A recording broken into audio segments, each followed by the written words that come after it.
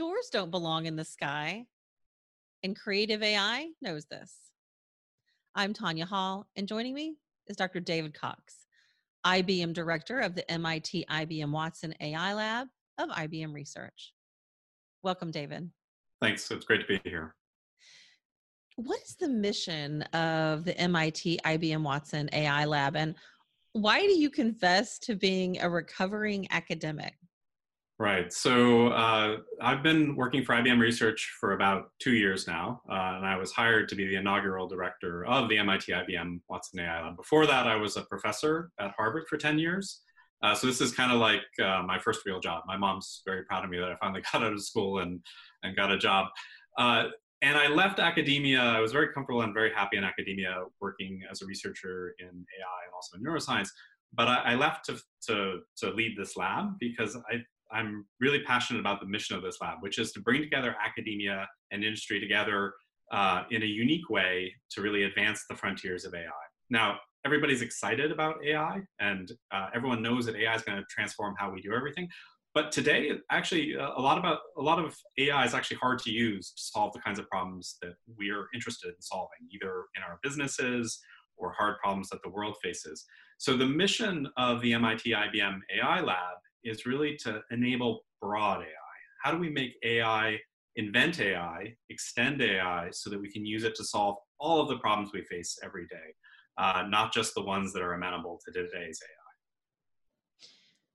You spoke at the recent MIT Technology Review Leadership Summit on the topic of empowering human creativity with artificial intelligence. Explain the 3 steps evolution of AI.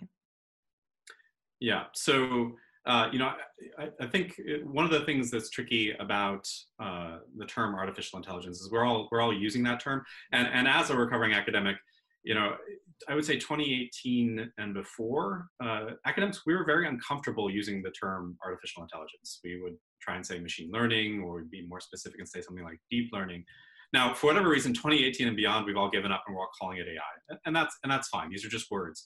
But when I got to IBM Research, they had done something which I really appreciate, which is to frame just some simple adjectives in front of AI to talk about what different kinds of AI we're talking at different moments. So to distinguish what we have today as narrow AI. So narrow AI, it's not to say it's not powerful, but it's fundamentally limited in important ways. So today's AI is really great if you have a well-defined task and you have lots and lots of training data with lots and lots of labels. You can build a system that can, in some cases, perform better than human accuracy or better than human speed. But it can really just do that one thing. And then, on the other side of the spectrum, there's this notion of general AI. And that's something that the press and the public likes to talk about. Think about, how is AI, what if AI becomes conscious? And is AI going to replace us? And things like that. Interesting and important discussions for us to be having. But the fact of the matter is, we're not really at the stage yet where there's really any threat of robots taking over the world or AI becoming conscious. But it's really, when we frame those 2 bookends of narrow AI, what we have today is one thing, and general AI, the sort of broader vision of where AI might go, the real opportunity, we believe, is in between. And that's this notion that I alluded to earlier of broad AI. So how do we make AI that's broadly applicable, that helps us with all the kind of day-to-day problems that we would like to automate? And that's really, that's really the mission of our lab. And I think that's where the real stakes are today for AI. How do we make sure that AI is fair and unbiased? How do we make sure that AI works on all the different kinds of data that we would want it to work on? How do we make sure that AI can work on small data, not just big data? Everyone talks about big data, but there are many cases where we don't have that level of data, or even if we do, we don't have the carefully curated labels that you need to use today's AI methods. And also, how do you make AI more power efficient? How do you make it run on our mobile devices, not just in giant servers? These are kind of the battlegrounds for us to push forward. And maybe slightly counterintuitive dimension of that broad AI is, how do we make AI that's creative, that can actually not just make predictions or help us make decisions, but that can actually empower us to create things. And this is a big new theme, I think, in AI, and one of the things that we're very interested in the lab that I run. So on that note, then, define creativity in the context of AI, and how does broad AI enable human-like creativity? Yeah. So when we think about AI and data science and big data today, usually it's about how do we take in data, and then either make a prediction, like we're going to forecast the stock market, or we're going to predict, if supply chains. I think we're seeing right now, the importance of supply chains and how they're interacting in this new post-COVID world. But there's another process of human intelligence that we do where we don't just take in data and make a decision or make a single prediction, but rather we actually create a whole new input. So you can think of creativity, obviously in areas, like art. We don't just take in data and make a decision. We actually create things. We generate things. We paint. We compose music. We write. We produce text. In some areas, this creativity, seems like the domain of the sole domain of artists.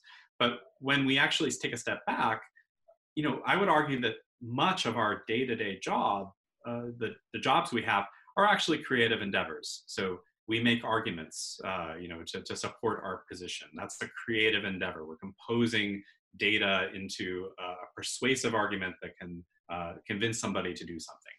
Or designing a product, the humble, lamp, or the desk that I'm using right now. That was a creative effort of an individual to design that and create that. The built environment around us is full of creativity, and even things as boring as concrete and the food we eat. Those are actually the product of huge amounts of human creativity and human effort. And as we look at broadening the aperture of what AI can do, what we're asking is, can we have AI be a co-pilot? Can we have an AI system that doesn't replace us in that creativity? We still want to, as humans, be involved in creating things, but can we have AI be a tool that lets us, build things that we would struggle to build on our own, whether it be formulating new formulations of concrete so that they're more, greenhouse gas efficient, or if we're designing, a building, or even if we're creating art, can we build AI tools that help us do that? Tell us about GAN Paint and how people can experience AI creativity for themselves. Right. So we had a project recently that we called GAN Paint that came out of the lab, a collaboration between Hendrik Strohbelt and IBM Research Cambridge and Antonio Torralba's lab at MIT. And it was actually a wonderful, happy accident, because the team didn't set out to build a creative tool, but they built one anyway. And this is basically how it happened. So there's a particular kind of AI deep neural network called a generative adversarial network, or GAN.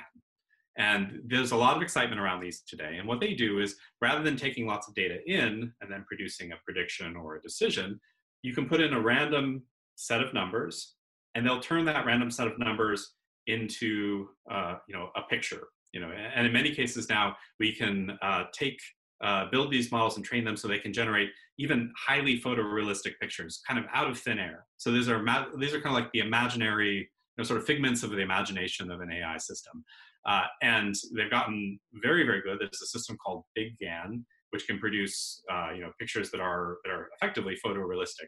Now, when the team set out to try and understand how these work, one of the interesting things about AI today is oftentimes we can have models that we build ourselves, but we don't always know how they work. Even though we ourselves built them, it's not always the case that we fully understand why they work or how they work.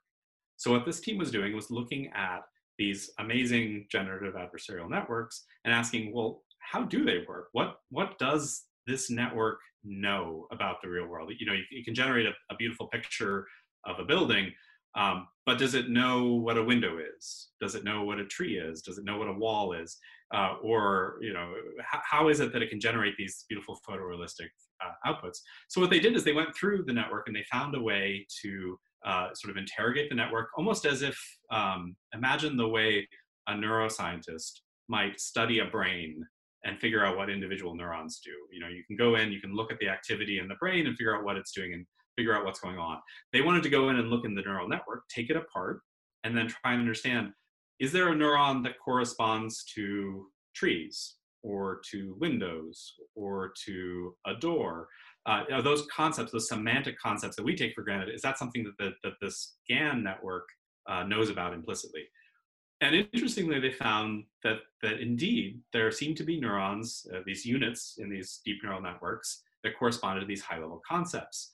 And then that's when a happy coincidence happened, where the team realized that, well, if you can find neurons in this network that have, that sort of correspond to these different concepts, that sort of know how to create or generate a door or a wall or a cloud or a tree, well, then why don't we just paint with those? So if we can just turn those off or turn those on, you can basically, sort of induce the GAN to put a tree wherever you want it to put a tree, or put a door wherever you want it to put a door.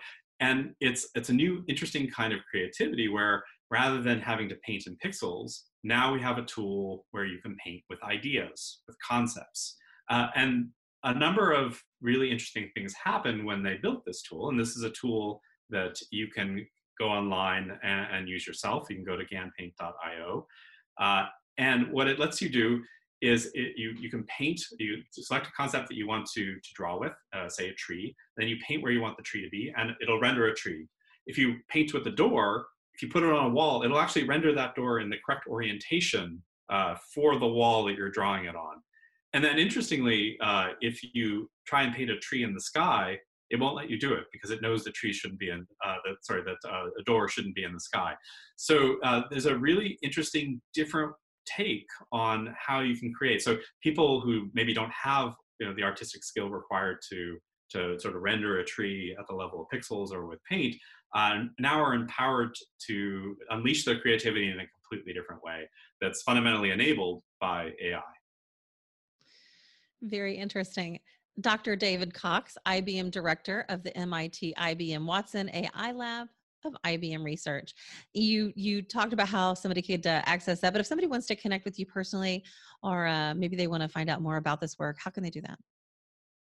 Great. Well, so the first place you can go to is our website, which is mitibm.mit.edu. And you can also follow me on Twitter at Neurobongo. Thanks. Sounds good. Thanks again for joining us, David. And find more of my interviews right here, or go to tanyahall.net. Thanks for watching.